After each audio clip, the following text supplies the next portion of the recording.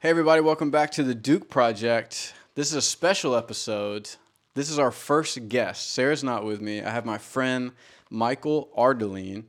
He goes by Easy on the extras in this house. That's what you are on my phone. I don't know if you know that. I'm like, Easy's coming. Michael, thanks for joining us. If you're an active listener on our podcast, you heard me mention Michael last week. Then he turns out he's right around the corner today. We were like, we've got a minute. Let's do a podcast and talk about some stuff. So, Michael, thanks for jumping on our podcast.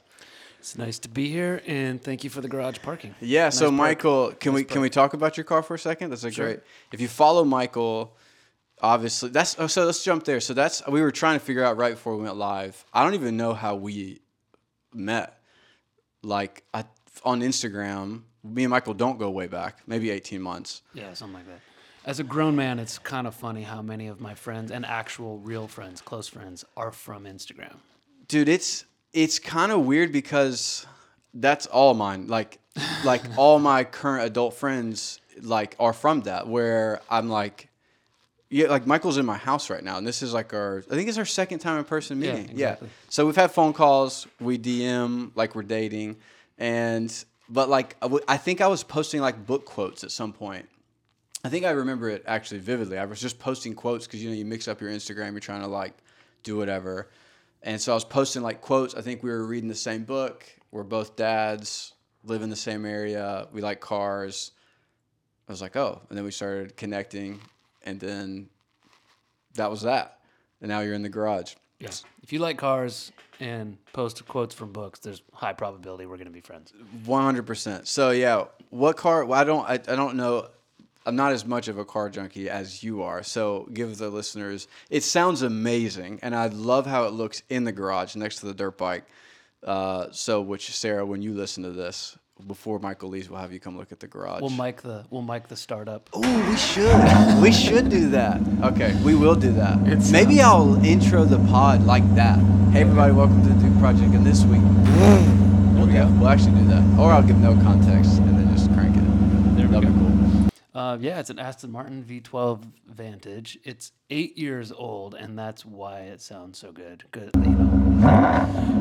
emissions laws and everything else have kind of made the naturally aspirated V12 sort of obsolete, but that's what it is. And if you're okay with 6 miles per gallon, you can drive. Dude, a it sounds V12. incredible. Yeah, that's a good point. So I haven't updated my listeners. Our podcast is kind of like our vlog, so we just jump around. I sold my 3 Series. And I'll get into that in another episode, and you guys will be seeing all my rentals for the next couple months.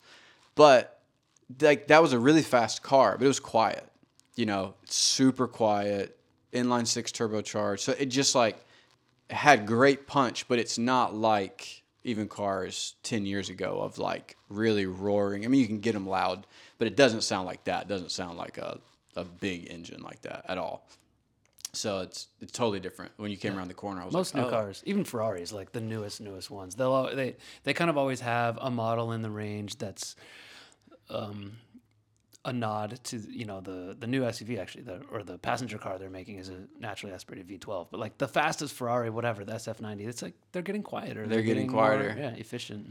Yeah, it's interesting. Which I think is obviously a lot of perks to that. And there's also the enthusiast that can be like, oh man, even my dirt bike, that's a street legal dirt bike, but and California even makes it more strict on certain stuff too, where that bike, it's like red sticker dirt bikes, even on public land, they're trying to get rid of them altogether. Yeah. You can't take a motocross bike, supposedly, allegedly, on public land. Joshua Tree, it has to be a green sticker or a street legal dirt bike like mine. So even when I was buying that bike, I was looking at track bike, motocross bikes, and they were like, no, don't do, where are you going to ride? And I was telling them, they're no, you need to get a street legal bike because all the emissions, the muffler's quiet, it's still loud, but it's not compared to when you're at a motocross track, which motocross outdoor starts this Saturday down at Fox Raceway, which I might go to take pictures. I think we're probably getting close to an era where cars will be the same way. The only time we drive, maybe within our lifetime, the only driving we do will be on a closed track. and instead of like as transportation. And I try not to get too upset about the future. I just try to enjoy what we have right now. I mean, people are mad about trying to save the manuals or save the V12s or whatever, but like you can go out and bring a trailer right now, and there's a wide variety of pre-owned V12s available for purchase. And it depends on where you live. Like we live in an area where that's going to be more of an issue. I mean, you know, I grew up in Georgia. Like, I mean, there's not going to outlaw any manuals in Georgia anytime soon. You know what I mean? Like my grandpa's still putting around in his 1990 Chevy 1500, and it's not good for the environment, but he also is working on 200 acres, you know? There's an argument that it is good for the environment. Yeah, that's fair. You know? Because to get something, this is like maybe a sidebar, but like I come from the fashion space where people talk about sustainability, but I think desirability is probably the number one component of sustainability. Like if you create something that nobody will ever throw away, then that's good. That's sustainable. I mean, somebody did a study on the average collector car, not collector car, but like third car that like a guy who likes cars will have outside of his date. Like maybe you have your car, your wife's car, and then your third car is your fun car. Yeah. That fun car is generally driven, 1,300 miles a year and is a gas guzzler. Yeah. You would have to drive it for 47 years before you created as much CO2 as the manufacturer of one single Tesla. Yeah, that's interesting. Not even driving and owning a Tesla, just manufacturing it. Yeah, that's interesting. Which in itself was designed to become obsolete in a few years and be replaced by another one that will create even more It's CO2. not built for longevity. Yeah, which means, so like, it's the funny thing is like, people talk about quality as a concept of sustainability too. Yeah. But I think desirability is more powerful than quality. Because look at Land Rover. Yeah.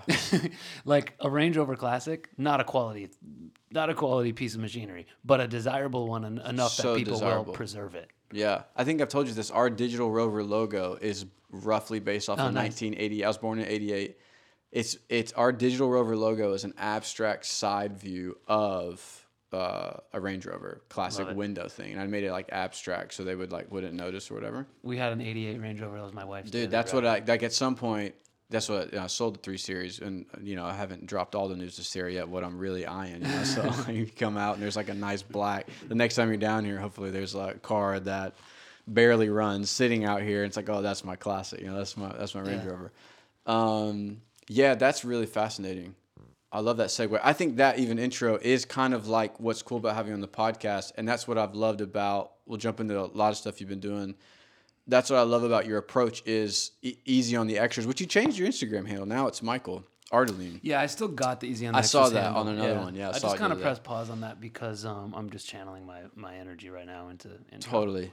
So talk a little bit. I think that's a cool way, and we could jump into your book, a little bit of your background. So easy on the extras has really been like, I don't know how to categorize it for you. Your theme, your thesis, of like how your like belief system of like, even you talking about desirability, maybe touch on that a little bit as we like to begin our conversation, because that was when I saw your page, I loved the minimal approach. I loved the philosophy, and it's very similar to our business of philosophy. It is a quality, it is a desirability, you've been writing on LinkedIn, which whoever gave you that advice to write on LinkedIn was awesome. That was me, by the way, guys.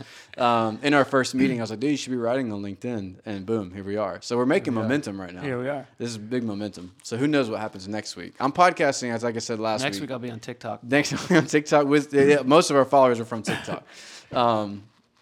Maybe me and Sarah make a TikTok in an Aston Martin next week. But yeah, so touch on that, because man, that is very counterculture right now of easy on the extras, quality approach, like this both like slow and fast pace and doing things with intentionality is a very big thing that I've caught from you, even the stuff you post and the way you approach things. And I just think it's a lost art, and it's just not even desired. Like that's not a desire from people, like for the most part. And it's been really cool even following your page and the stuff you share. So I'd love to have you touch on that, on like what it means to you, how you came about that, and then we can kind of touch on your book and stuff from there.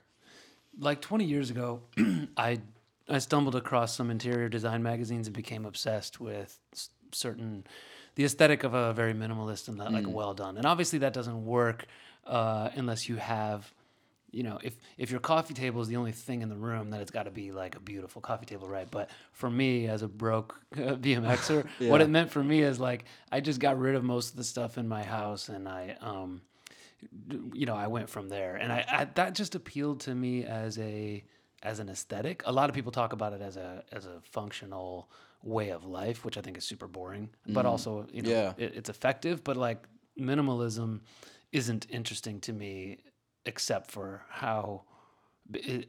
because it's sexy. Yeah. So I see. That's cool. Design objects, homes, cars, chairs, whatever it is.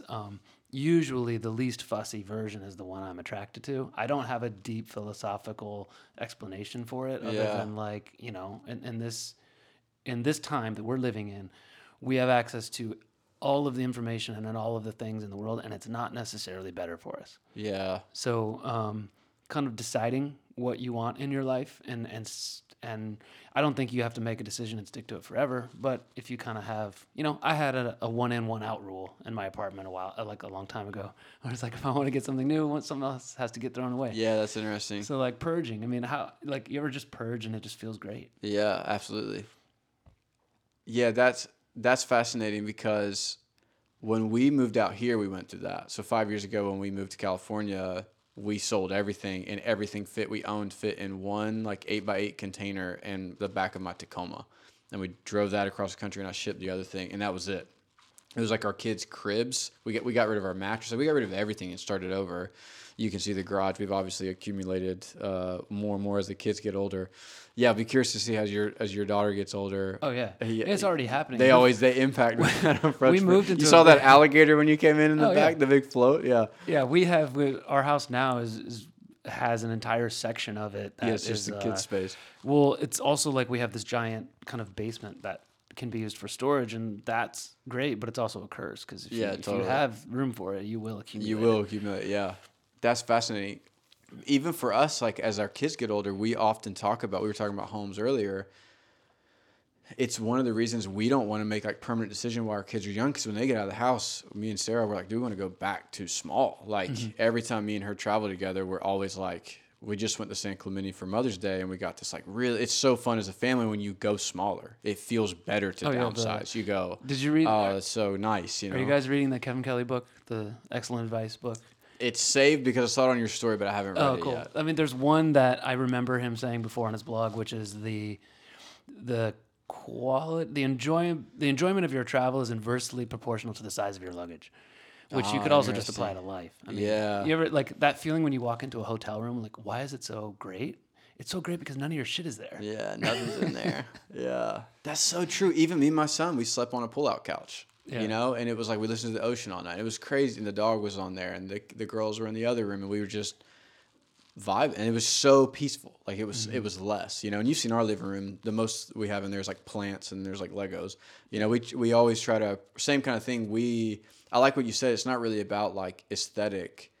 I mean, what did you say? Say that again to me. You mentioned it wasn't just about like it being boring or whatever. Yeah, it wasn't like a deep philosophical approach to it. Yeah, there's philosophical and there's very functional reasons to kind of try to apply minimalism to your life. Those are all great, but that wasn't why it appealed to me. Yeah, those were so side benefits. I think it just it doesn't mean I like everything slick and white and new. Do you think that only happens after you've accumulated stuff you don't need? Like, do you think, because I feel like I went through that, but it wasn't until like I mentioned earlier, me and her bought a house when we were really young, and we like did those things, and now I don't have a desire to like put down roots per se like I used to, and like accumulate like the American dream of how I used to think about. We got married really young, so I remember we got married at 21. We bought a house at 23. We had our jobs, and we were like, I remember how bored we felt. Like kind of what you're saying, we were bored with our life, like at 24, 25, and our listeners like have heard some of that story. But I remember how bored I felt at 24, 25 because we got married young, had the jobs, and I was like, dude, is this fucking it?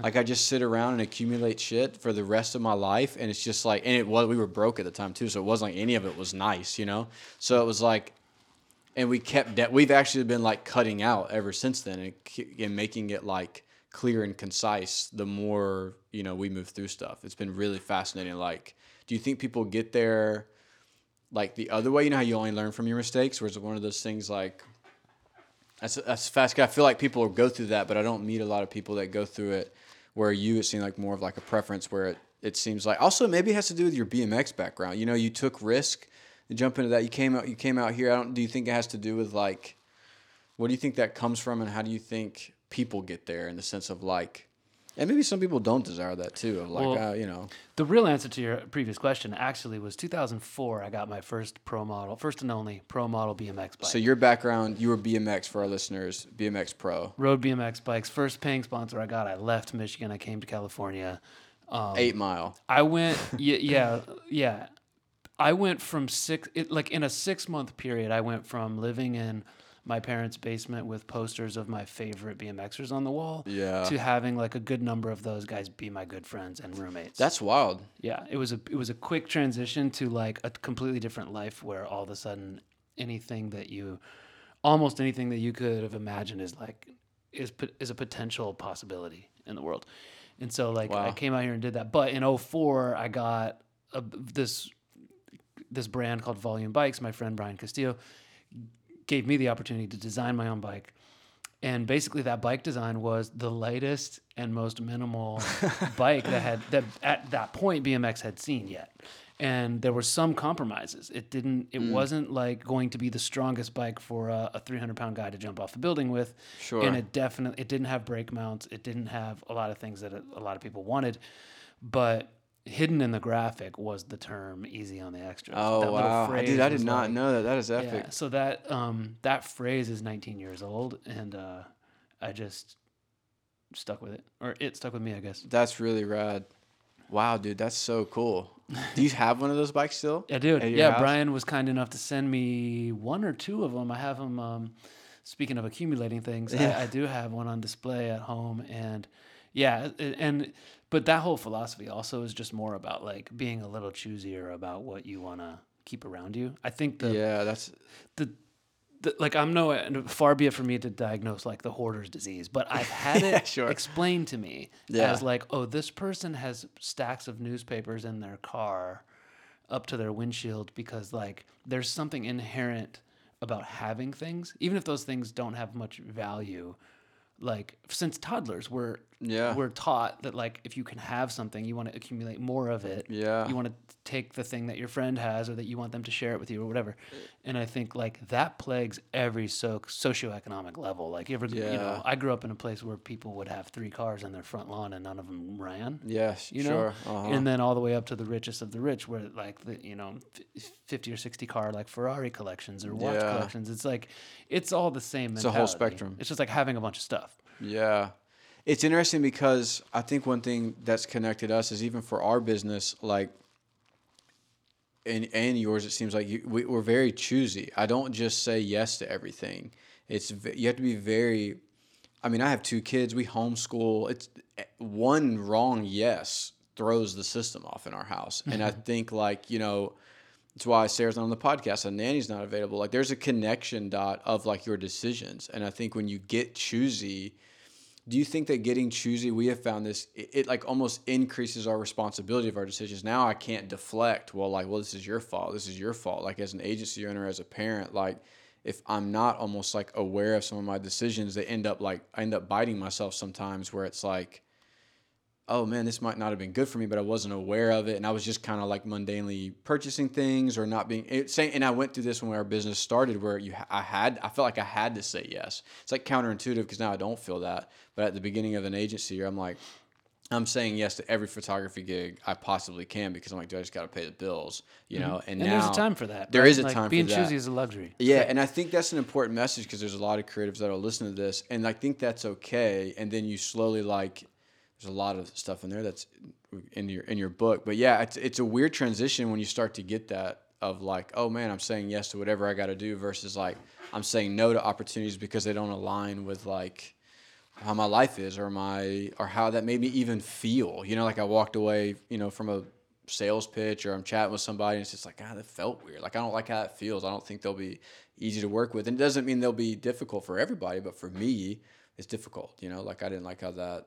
I don't think they'll fit into our ecosystem of how, and I have to be very choosy as a dad, almost more of an entrepreneur. Because I'm like, dude, if I'm traveling too much, I like being home. I'm a homebody. So when I travel, I'm a high extrovert. But when I travel, it still drains me. I come back and I'm like, dude, I want to be by the pool. I want to chill. Yeah. I want to ride the dirt bike. I don't want to do a lot. I just want to do my stuff. This is my time, So I don't like people like, oh, and it's weird because 5 years ago, someone would be like, hey, we need to come out here. And I'd be like geeked out. And now I'm like, if I've traveled too much, I'm like, no, that sounds like a burden. And it could be the coolest city in the world. But if I come back from a trip, I'm like, no, dude, the weather's great in Joshua Tree. I'm going to go ride. Like, it feels like, and that is definitely a luxury, but. Yeah. It comes in waves for me. I went to New York last January and realized I hadn't been there in a couple of years. And I was like, oh, I want to be here every quarter. Yeah. You know? Yeah.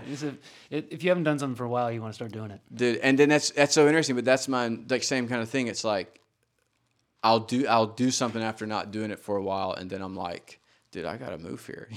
Like, I overreact so fast where like I go to San Francisco a lot. 2 trips ago, I end up touring like a studio apartment. And I'm like, what the fuck am I doing in here? Like, I'm not, my family doesn't even fit in this thing. Like, they have one of those like Murphy bed things that like came down. I'm like, yeah. No, dude, we're moving in. Mm-hmm. We're going from a 3-story townhome. I'm going to the studio apartment. This is going to be great. Like, and I was like, oh, no, I'm sorry. I don't want this. I'm leaving. You know, like I just get caught up and I'm just the need for novelty, right? Like human beings. Like you could talk about selling your entire donating your entire wardrobe and buying 4 white T-shirts and 2 suits. But like even that will get old in 2 weeks. 100%. And you'll need more novelty. And so, I mean, it's balance. Yeah, it is a balance for sure. Because I have found that like, so I'm driving back from LA last night. This is a cool segue into this. Because I was telling Sarah this morning. 5 years ago, I remember driving back from LA. I'd be curious to hear your comment on this. Where like, do you remember the first time you came to LA? Was it like larger than life for you? You know, where Absolutely. You're like, it's LA. Yeah. And now I was thinking about it last night where I was like, this is just a normal, successful night for me. I did a photo shoot. I'm in Los Angeles. And it didn't feel, like it wasn't lost on me how far I've come, but it was really a cool moment where I told her last night, I was like, I feel very grounded in who I am as like a business owner now. Where 5 years ago, I used to come back from that shoot and go, babe, we're working in Los Angeles. Can you believe that? Yeah. And now I'm like complaining about Los Angeles, you know, like oh man, I'm sitting in traffic, or oh man, like it's so busy, or oh man, like someone almost stole my camera last night. You know, like it's like advancement is just upgrading your problems. Yeah, that's a great way of so like now we get to complain about LA. Yeah, you know how amazing. How successful are we now? It's so cool. It was cool though because I had a moment where I'm like driving back and I was just still so appreciative of that balance concept. And I hate the word balance. I don't know if you've ever heard me. I just like because I'm an all-in type of guy and that's why I need balance. But I was like I was so caught in a spot last night where I was listening to I wasn't listening to any music. And I was just driving and I was like looking at all the traffic. I was like, this is such a cool thing that I've like what we've pulled off. And in the same thing, I am like, all right, man, I want to grow the business to the next thing, you know. And I want to, and it's always that balance of like, all right, I want to scale it, and I want to do this, and I want this type of work. My buddy Jesse. Months ago we were talking, and he's really big on this concept of, he's like, I hate work-life balance. I like work-life integration.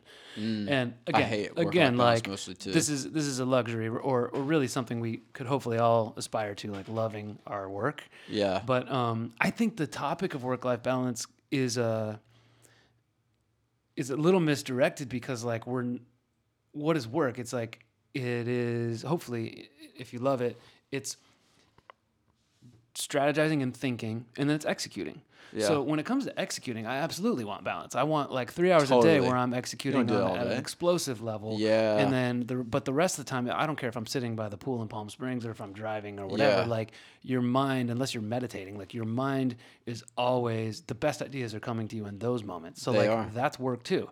So if you're fortunate enough to be doing something you're good at and you enjoy, your work-life balance is like it's different. Is an oversimplification. Yeah, that's a good way of viewing it. I think, too, I've touched on this before on our TikTok lives, that I think people get caught up in this idea of, like, purpose with their work. And, like, I don't know, I get where I don't know, like, because I don't know if I feel purpose as a photographer. I think I'm really good at photography. It feels like an artistic expression, but, like, I'm also kind of, like, I'm just an entrepreneur. I think that's more of like the category I'm in. So it's like if the medium changes tomorrow and like some new tech comes out, I'm going to learn it. I think I'm studying AI right now and trying to learn it. So I think sometimes like when people, my background's higher education, I would meet with a 20-something. They're like, I just got to find my dream job. I'm like, you're 20. You're like, you're 20. Even at 35, like I want my company to change. I don't know at 45 and 55 if I want to be doing the shoot I did last night. You know what I mean? Like that sounds so boring where there's this concept of like, if you're not talking about evolving and not talking about like, not even evolving, that feels too buzzy too. Of just like my interests change, my desires change, my skill set change. I outgrow ideas. Like to think that at 23 I'm going to have some idea, or even 29, 30. I mean, I didn't start my business until I was 30. So it's like, and everything I did in my 20s, I knew the whole way in my 20s. I was like, I don't know, this stuff's fine. It pays the bills. And I was just learning a lot, and I knew that was valuable. And I think people forget, like, if you're learning, even if you're learning from your boss's mistakes or how not to be an asshole, that's still valuable lessons that apply into whatever you decide to do next, Agreed. Purpose probably can be found in, like, just being good at something. Yeah, just get good at something. And that's a better just get good at something. And who cares what it is? If you get to the point where it's boring, go learn and get good at something else. Just it was so funny. I was talking with a friend this morning who is a highly accomplished, leading a close to $1 billion business, and was just kind of rhetorically asking, like, I'm not sure exactly if there's enough purpose in this for me. And his track record is like he goes into businesses and doubles their revenue in 2.5 years and enriches a lot of people's lives through leadership and everything else, and then moves on and does it again. And I just asked him, like, is there purpose in just being in this, like, doing what you were put here to do, like, being really good at this thing in a way that inspires everybody around you. Yeah. And maybe there's something to, that was something to think about for sure. Yeah. That's fun. So to touch on your book, that's in your book. So Michael also wrote a book. That's how we connected too.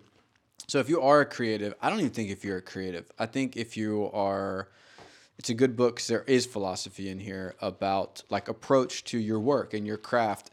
And you mentioned this, hold on, I don't have a mic stand. Here we go, I have it marked. You said here, this is kind of what you listened to, entire books have been written about voice and body language, and I'm no expert, but I know a hack, have fun. And this is in chapter 11 about, and this little sub-point is called Network Like Hell. And so it's like, even that guy, it's like what you're saying to him is like, dude, have fun, And here you're talking about, you talked about this in your LinkedIn article too. It says freelance success is as much about how you deal with people as it is any artistic talent you possess. And this book is called, I'm going to link it in the description. It's called Art for Money, Up Your Freelance Game and Get Paid What You're Worth. Michael sent us this book right when we connected, and I loved it because we kind of used it as like a checkpoint for us, like contracts. It was like, because there was information where we even like broke down stuff, when to do discounts, how to make sure your hourly rate's good, like a lot of practical information in here. But I like that approach because I love how you make that simple. And even you talked about in your LinkedIn article, which I talked about last week, or it might have been the one before that I didn't talk about having fun, like how to have options is to be human. And so that guy, it's crazy. I think we can get blinded by our own success where it's like, dude, you're literally like have like a world-class talent and you come in and it's probably like effortless for you. You know what I mean? Like you're breathing and you're doubling businesses' revenue, connecting with people, empowering them. And it's just like, we can get so like blinded by just like, dude, I just want to have fun. I just want to like connect with people in that way. Yeah, it's ironic that the title of that chapter has the word networking in it. Yeah, sure. I think that like if you're networking is what happens when you're not having fun. Yeah, that's a great point. Maybe that says network like hell because that's what's like in hell. Maybe hell is just one big networking. Yeah, I think networking is like going to an event with some specific intention. Sure. My entire life has just been a string of really good luck that I happen to be prepared for, and I was a little bit more prepared for each one. You know what I mean? Sure. Like because the first couple times I had good luck and wasn't as prepared as I wanted to be, or had an opportunity, it taught me, be more prepared for the next one. And what is that? It's like Virgil Abloh had the best quote about this, which is like, I believe in coincidence, but coincidence is just energies moving toward each other. You have to be moving to get it. Like you have to be moving to be a victim of good luck. Yeah. Touch on that more because that's the question I've been getting. Last several podcasts, we talked about it last week. So I talked about the interview I had. I met with that guy last week. He's getting a proposal this week from the guy I interviewed with 7 years ago where they offer me the VP job. I have no idea what I'm doing. But I was just taking action. I had no idea. Yeah. Like you're a former BMX guy. Most of you know this. I was a professional kayak fisherman in Florida. You know what I mean? I was shooting a design event last night, 41 floors up, overlooking. It'll always be called the Staples Centers. I will never call it Crypto.com Arena. I was overlooking Staples, 41 floors up, with my childhood best friend, who's one of the like regional vice presidents, and you're kind of like, well, how in the fuck did I get here? And you couldn't have predicted it, and if you would have Impossible. tried specifically to create that moment in your life, it wouldn't have happened. And that's why, like, I think people misinterpret, like, just be moving in a general Just direction. be moving. Towards Dude, that's so something fucking that's good. interesting to you.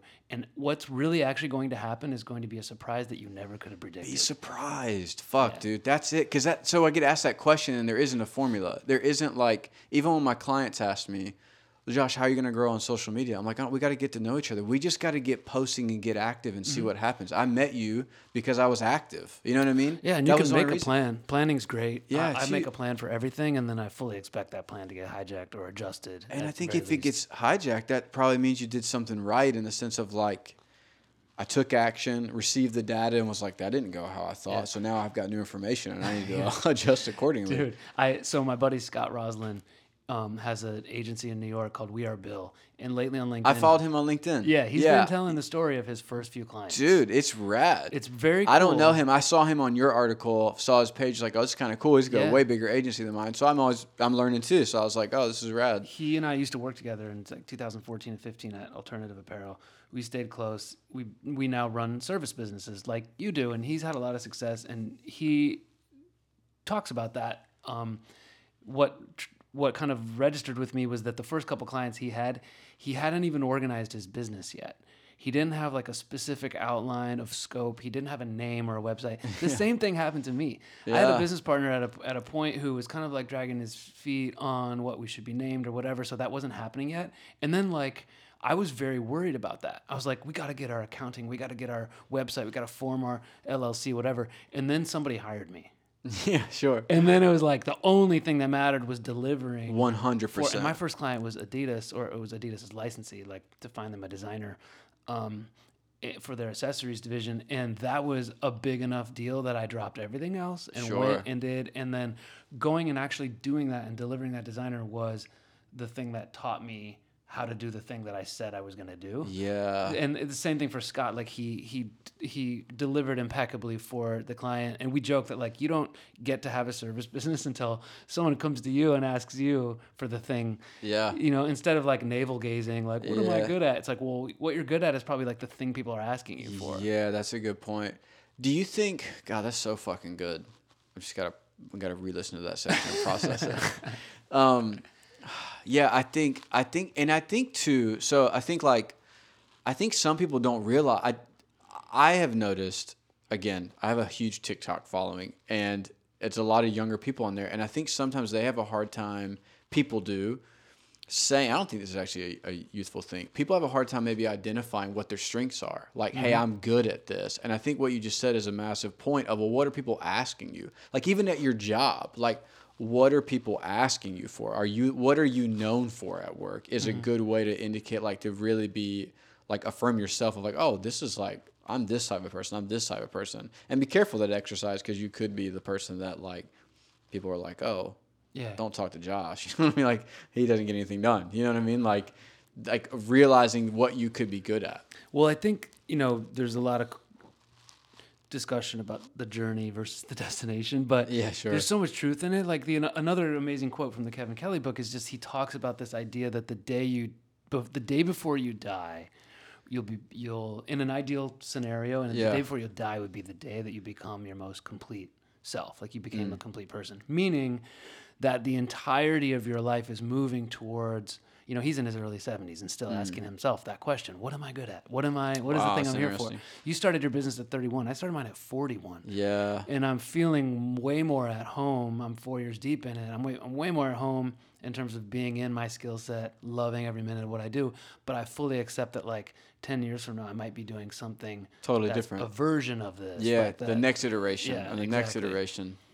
Yeah, that's interesting. And don't even like... That's more freeing though, isn't it? It's way more freeing because, again, you're just following what triggers you, what gets you excited, what's interesting. I mean, and to pose that question to an 18-year-old and make them choose and spend and take out 6 figures of debt to go make a decision in uncertainty will obviously be reversed later is a really difficult place to put a person in. Yeah, it's crazy because my kids are 8 and 6 now, and like by the time they get to college, it's like, dude, the landscape of like even now of what the job market is. It's like none of the stuff I'm doing now I went to school for. The flip side is I learned a lot in school, but it's also like that was the traditional path that you went down. And like, dude, my son like understands photography. We have his little YouTube channel. He understands gaming. He understands nature. Me and him are camping next week. It's like it's all these interests, and I'm trying to create an environment where, dude, let's just be, like I told you, my Xbox is right here. That's a streaming thing right there. Like, do whatever he wants. I just want to be all in on it. And next week, he might be like, Dad, I think I could be a professional soccer player. Like, kids just change their mind on a whim. They had soccer this morning, and he's like, dude, I think I could be Lionel Messi. Like, you're like, all right. Well, we used to be so limited in our options. Like, somebody said recently, I think it was like there were 500 careers in our parents' generation, and now there's 400,000 careers and growing. And so there's so many different niches that you could service, and I push that a lot, man. I tell people, I'm like, I said on the last thing, I'm like, dude, you need, like, if someone, like, it happens a lot where I'm like, dude, if you got I got a friend the other day call me in the design space, interior design space, and everywhere he goes, his work goes with him, and he's frustrated because he keeps trying to climb corporate ladders. And I was like, do you realize you have 10 clients that would pay you directly? Like, you could just start tomorrow with your 10 people, and you could rep whatever line you want to rep, and you'd be set. You'd make more money. You'd have no boss. But it's like, that's still foreign to people. Like, dude, if you have people asking you, you have one asking you, it's an indicator. Mm-hmm. I will never forget the first client that paid us. Like, once that happened, it broke my brain. I will never, because I had a full-time job. I'm running social media for a canoe paddle company in Wisconsin, and I'm in Florida, and I'm posting for them on social media, and they're paying me $1,000 a month. And I was like, I'm the richest guy in Central Florida because I have a side hustle. You don't know. You maybe were. I might have been. So, and I quit my job because of that. Like, sick, that broke my brain. Like, my brain was, my like, whole body was like, dude. Yeah. I got laid off in 2015, and it was from a job that, again, was like this amazing stroke of luck that I really had to rise to that occasion to fill the shoes for that job. And I did reasonably well, and then some changes happened, and then I was gone. So in my whole team and I were laid off. So in my head, I'm like, oh, well, I got to go get another job just like this one. So in the meantime, I will do some contract work, some consulting, whatever. Never letting myself believe that maybe the contract work or consulting work would be the thing that would, but it did become the thing, and I never went back to. But for me, it was the third client. When that third client pays you, then you're like, oh. Yeah. It depends on the ticket size of whatever consulting you're doing. Sure. But for me, it was like when the third client paid me, then I was like, okay, I've replaced. If I can continue this, I can replace my income. Yeah. But now, as you know, I have a recruiting firm that my entire life is professional advancement. Yeah. And it's like, okay, it's freelance via that, the book. It's employment is another great way to do it. It's up to everybody how long they want to stay in employment. I know a lot of people who are employed at a level that they're very gratified by. And, totally. And advancement's advancement. Yeah. And so I think you and I talk a lot about micro businesses and service businesses and building our own things. And I think there's no one solution for everybody. No, not as long at as all. you're growing. Yeah. Yeah. And that's the flip side is I met like a lady last night, and she's got a small rep group, represents like interior design lines, and she was high on life. I mean, she loved what she was like, I want you to partner with us. And she got a way smaller budget than and I know that, she was sharing stuff with me, and I was like, but I want to help her because she was cool and the energy was great. And like, it was cool. I didn't realize that an important part of the story. She met me 6 years ago when I first moved out to this area, and I was a little huskier then. And, I was like really stressed out, and she was like, you look amazing. And I was like, well, what can I say, Yeah. It's the LA it's sunshine. Family life. You come here and it's the reverse happens. Like you're supposed to She literally complimented my skin, and I was like, well, I don't I just go to the pool every day. Like, I don't know. You're supposed to get out of shape when you start a family, Josh. You're doing Dude, I'm really fit, man. It's backwards. Yeah. So yeah, it's interesting because I think, tell me if you went through this. I remember when I quit my job, I was like, oh, dude, everyone's got to be an entrepreneur. I went through this, kick where I was like, oh no, dude, entrepreneur's the way. And then I was like, oh wow. Then I had some major losses, and I was like, like maybe even for me, I remember like, dude, part of our story of how we even got into homeschool was I didn't know if we were gonna make it. Like as confident as I am, as much shit as I talk, I didn't have a large window, and I didn't want to put my kids in like a pre-K thing and yank them out. So I was like, we're social. We'll just meet people. Found a cool cohort homeschool thing. But I was like, dude, my backup plan was like, maybe I call that interview guy again and be like, hey, man, you know, like, it's funny. My neighbor just texted me. How much you want to bet? He's the car guy. Yo, whose Aston is that? He just texted me with a heart face. You'll have to see his GT4 before we leave. Nice. That's whole. As soon as he texted me, I knew who he was gonna say. But I remember going through that where the real fear is because I mean my kids were 2 and under. She was like 6 months, and I remember feeling that real fear of like, dude, I really might not make this, and that was I just can still remember those feelings like they were yesterday of just like that anxiety of like, dude, this is scary, you know, and I think sometimes it's easy to lose the empathy even for myself looking back of like, dude, that was pretty reckless. You know what I mean? Like when I look back at like moving across the country. Oh man. If I would have sat and done the math on moving to LA, I never would have come. No, ever. I was too young and too dumb to have done that, and thank God. Yeah, right? 100%. Because when you get somewhere where there's opportunity and you start making opportunity, and if you are too mathematical about that, you'll never make those decisions. Get it done. I tell people a lot before, like if you're thinking about jumping, whatever jumping means, even if it's asking for a promotion at work, like whatever it is, I always try to view it as like a puzzle, and you just understand the puzzle you're gonna get is not gonna have all the pieces, and everyone's like threshold on what they jump is different, so it depends on how much of the puzzle. That's my neighbor's M3. Oh, he's leaving. But it depends. So like for me, I'm not like risk adverse. So I was like, I don't need much of the puzzle. If it's a 500 piece puzzle, I'll jump at 50, you know, where some people, and the higher that is almost like an indicator. I've wrote about this where it's almost like an indicator of where you can jump or if you're ever going to. Like for some people, if you need 400 out of the 500, you're probably going to feel more happy and more successful and more advanced in climbing some sort of like ladder and be developing or, you know, whatever, if you're like, you know, my wife is not risk averse at all. Like she would never have done this without me. She'll tell me that, but I wouldn't have done it without her because I'm not a number cruncher. So she's funny. Like, no, I need you to take risk and I need you to keep me safe, you know? Well, this reminds me of another, like the older I get, the more credit I give to my BMX background. Because people used to say, dude, you are crazy. You are going 8 feet above that 8 foot ramp. Like, how did you ever get so crazy in the head that you would go do that? And I'm like, well, you didn't see the 6 months of me incrementally going an inch higher, an inch higher. It's not one giant risk. You don't just pedal your ass off at an 8 foot ramp and see how high you can go. Yeah. You take a series of smaller risks until you're comfortable with risk. Totally. And I'm a big believer in that. I think there was this really bad idea I bought in from social media that like, man, just fuck everything and quit your job. And I was like, no, to have a plan. Like, and even like, again, if you're even like looking for advancement in your career, it's like, have a plan. Like the best thing is like how possible it is to do both.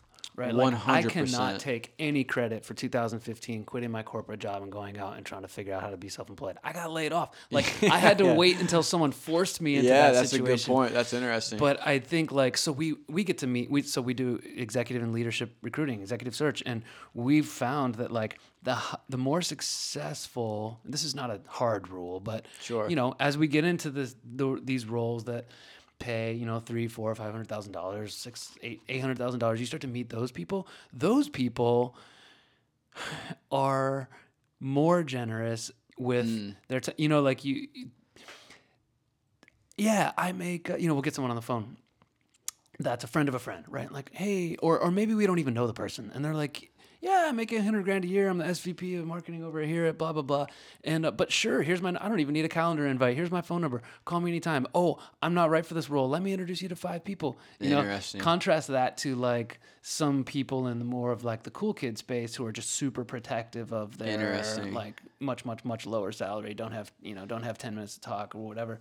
And it's very like, we get to meet these people who are, you reminded me of this because we met someone the other day who does both. We were on on a PR search. So leading PR for a luxury brand. So we were talking to this PR leader for another luxury brand in Europe. Yeah. And she's, oh, actually, I have my own PR firm, and I've had it for 11 years. And I was so indispensable to this unnamed luxury brand in Europe that when they made me an offer, I said, yes, but only if I can keep my firm. And so now she does both. Wow. And she makes 7 figures a year, and she wakes up every morning super excited. Yeah. And so it's like meeting those types of people. Like I didn't grow up in a household where excitement was attached to making money and how you can make money. Interesting. It was like making money was drudgery, having to, it's something you had to do. And it was always about finding the minimum.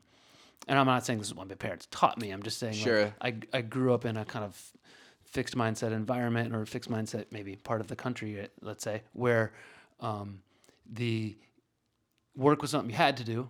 Yeah. And then fun was how you escaped from that.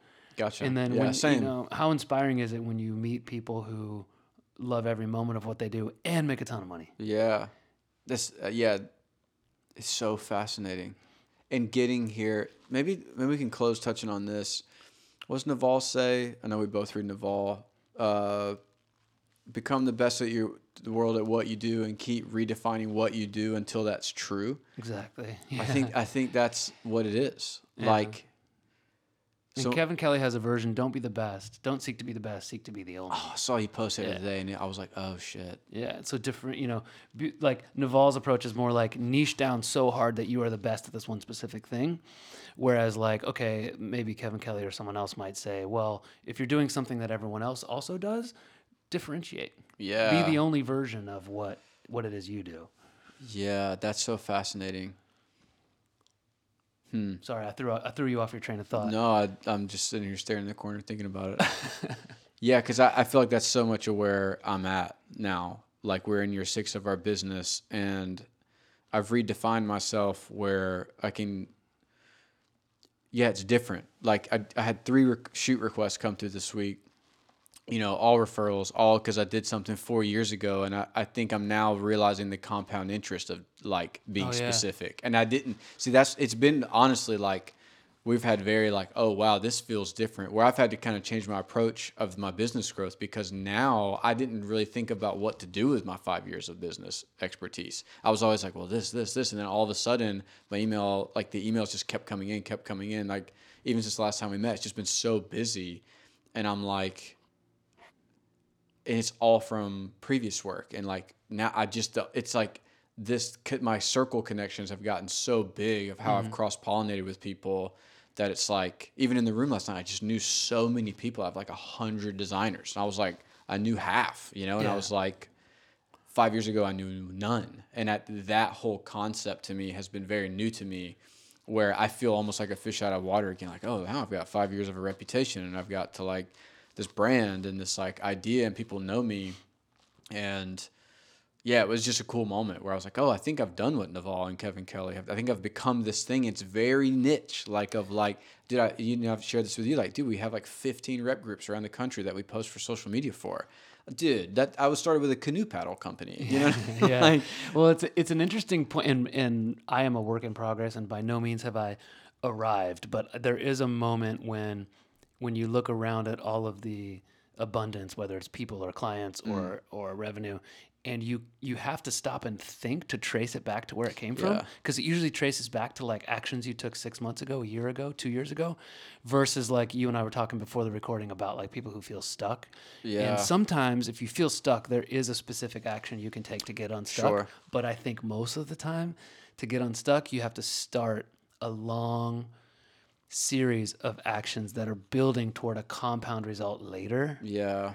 And that's hard. That is hard to think. It's hard. It's daunting, I should say. It's daunting to think about, and then one day you just arrive at it without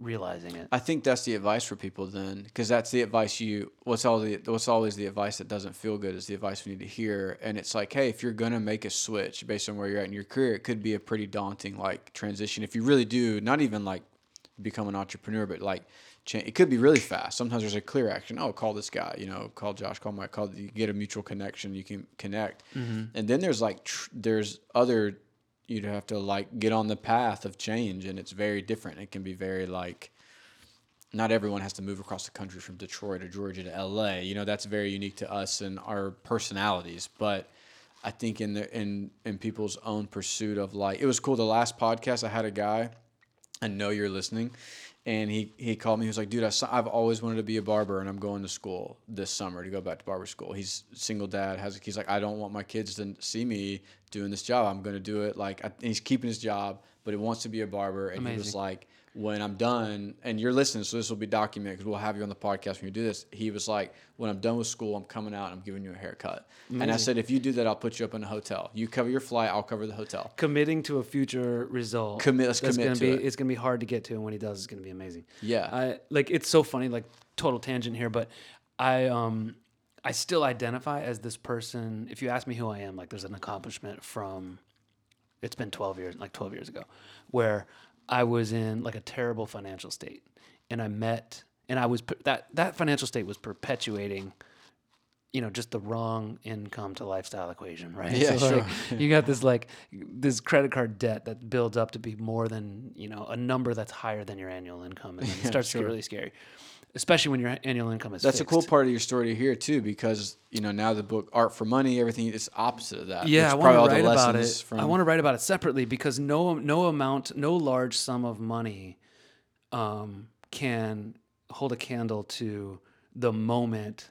that you make a decision to change your scenario. And this to me was 12 years ago when that was my scenario, and I met the woman who would become my wife. And like that same week, I was like, I need to become the type of person that she would be interested in. Not that she would only be interested in me because my financial situation was straight, sure, but I needed to become somebody where I could be transparent with her about my scenario and what actions I'm taking, and she would respect it.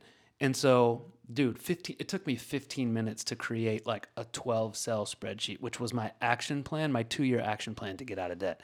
Not only did I get out of debt, by that time I was, I saved my debt snowball, or I paused my debt snowball to like save for an engagement ring, save cash for the wedding. We had no help on the wedding. We paid for it ourselves, and then paid off our student loans, moved into an apartment. Now, granted, I'm like 33 at this point, and with no significant net worth, but I didn't owe anybody anything. Yeah, it's and powerful. I felt so rich, and that was a 2-year trend. So now I have this kind of working theory that I want to write about more, which is like maybe 2 years, because I've bumped into a bunch of people recently who have told their 2-year story, like what did I do to transform in 2 years, and I wonder if barber school is 2 years, but whatever. Like you can make I'll ask him. He's listening. He's like my most. It's short enough that you can taste the end of it, right? Yeah. It's not like 5 years. Or 10 years. Sure.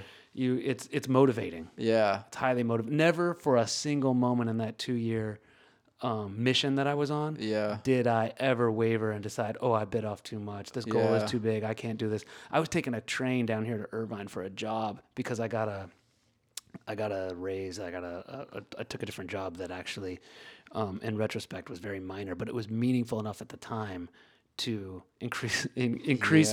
shorten my time horizon on that debt snowball that I was working on. So I did it, and it was like 3 hours of commuting every day. And but you're committed. I was like, oh man, I could taste victory. I was like, I'm this close to that engagement ring or to that final credit card payoff. That's huge, man. People need to hear that, because I think there's always this idea that like regardless of where you're going to end up, there's the same level of sacrifice that people have had to make, or there's some sort of thing you've had to bite off and bite down on and say, this is what I got to do. This is what I got to pull off. I mean, I've talked a couple podcasts ago, I talked about my fitness journey. When I came out here, I was stressed. I was overweight. And when I started making money, I started landing clients. Like I looked in the mirror, I was like, dude, you got to get rid of this stress off your body. Like you've got to get rid of this. That was like a turning point in the business. You had kids already? Yeah, I had kids, and they're getting active and getting fast. And I remember being at the pool, and they're messing with you and popping me on the belly, one day. And I'm like, dude, I don't want this fucking belly. They're not meaning to be jerks. They're just messing with me, And I was like, oh, dude, I don't like how I feel. Why am I breathing? I just didn't. I was stressed. I went through so much stress that I almost like couldn't let go food for a little bit, because I was like, and then I started making money and I was eating out again. Oh yeah. Now I'm eating good, and Yeah, that's why I went through that whole thing where I was like, for 2 years, all I posted was fitness stuff. And I remember that's like the air. That's yeah, I caught maybe the tail end. Yeah, and I don't post. It's funny because like I'm in the gym 4 days a week now, but I don't post it. Now I do my workouts is for me now. I almost had to like document that process to like keep myself motivated. And now I don't. Like I was at the gym this morning. Like I just go to the gym. It's just part of it's so funny. Dude, I did that too. I got in the gym when I found out that we had a daughter on the way. And because I had so many, like, I'm lucky. I'm surrounded by good friends who give me good advice. And I was always struggling with, like, should I have kids? Should we have kids? Yeah. And one of my buddies who owned an agency, a successful creative agency, still does, he told me that his revenue doubled or tripled when he had kids. Because, like, not only do you have a different, like I thought I was good at prioritizing before I had kids. Oh, like, man. Now it's like it's forced. It's next level. And you have a different level of motivation. And so I started my business, moved house, got in the gym, and had a baby all in the same month. Yeah. I think that at least 3 of those 4 things happened all at the same time. Dude, that's crazy. But when you have a reason, then. Yeah, it's kind of cool. Now the kids are older. It's funny. I was telling Michael earlier that my son's been like messing with me and calling me Josh. Like he just to mess with me. But we have very honest conversations in our house. I've talked about this before about like our parenting dynamic with that. And I showed them a picture of me really overweight when I moved out here. And because like they've kind of talked about it, they've asked me why I work out so much, why I was running so much. And I was like, Dad needs to be the healthiest version. Same kind of thing. Like it wasn't like my wife was going to judge me or my family, but I knew if I'm going to be this type of entrepreneur, I was like, I want to go all the way of like a holistic approach of health and my well-being. I don't want to be the wealthy, pudgy guy that they're all low in Newport. And I'm not like throwing stones, but it's like, I don't want to be that. That's not what I want to be. I want to be mind, body, soul, spirit, and understand how I am. And I know my best isn't this. So that's all. And it was weird because fitness was weird because I love talking shit. So I'd be saying stuff or whatever, kind of the classic fitness influencer. At one point, I was like, do I become a fitness influencer? Like, do I post on? I was like, no, I don't want to go down that path. The pendulum swung, and you were like, I'm a fitness guy now. Yeah, and it's crazy because I work out harder than ever, and I don't document any of it, but it's really just for me. Yeah. And it's weird. It threw me off when I started working out from a place of peace. Like, because when I was working out, I would think about, like, someone who didn't believe in me, a family member, my old boss, whatever. And now, like last couple of weeks, I haven't even had headphones in, and I'm like throwing up more weight than I ever have on the squat rack, and I'm just centered and I'm focused. And I was like, this is what I wanted. I wanted to lift, and I wanted to be at a place of peace and strength. And now I feel fucking invincible. Now I'm like, I'm not even talking shit. Like now I'm just internally, I just feel like I am the shit, and I just keep it to myself. I'm just like, nah, this is just mine. And it's crazy because I still will grab my phone, like I'll get off, something or a big circuit, and I literally have pictures that I haven't posted on my Instagram because I haven't posted fitness stuff in forever. And instead of like posting, I just keep it to myself. I'm like, nah, I'm just gonna own this W today. And I feel like it's making me so strong because social media feels so informative. And I'm like, I'm just gonna keep this private, and I'm just gonna keep being great at what I'm doing, And it's hard for me because it's not my personality. I love talking shit. But I've just been keeping it to myself. And I just feel like it's making me – I've never felt stronger, like, mentally, just by, like, having stuff offline for me. And I was doing, like, close friends with it. And I was like, no, I'm just going to – this is me. Like, I'm just going to be strong. And it's been cool showing my kids. Like, dude, I literally I put on a pair of pants the other day. I might post that picture soon. Like, it's a huge pair of pants. And they're they don't fit at all now. And it's like, it was like a nicer pair of pants that I bought when I came out here when I needed nicer clothes. And like, dude, they're big on me. Like, they don't hold up. And I put them on the other day and I was like, kids, this is what Dad used. This is like my first pair of like nicer pants I bought when I moved out here. And now they don't fit at all. And they were like, they don't mean to be like, so like, oh, Dad, you were pretty pudgy, huh? I was like, yeah, I was. But I had to fix it. That was a turning point in the company. It wasn't just a turning point in my life. It was a turning point in the company because I got leaner faster on every level because the systems changed, the organization changed, what I was eating changed. It made me feel so fast on every single level. It was crazy. Love it. So crazy. Love it. So we'll close out because I gotta go take pictures of the car with my phone. Not my phone, my camera. I'm gonna drop a link in the description Art for Money. I'm going to link his LinkedIn because he took great advice from myself to be writing on LinkedIn. And the articles are incredible. Art for Money. Michael, thank you so much. We'll do this again. And we'll do it up at your place next time or something. And I'll bring one of my rental cars. Bring your sound panels. They're nice. Dude, this is from a client. I can get you some. I need them. It's pretty nice. Yeah, we're surrounded by sound panels right now. Michael, thanks for joining us. Thank you for listening. Make sure you like and subscribe. And we'll talk to you guys soon. Thanks for joining, Michael.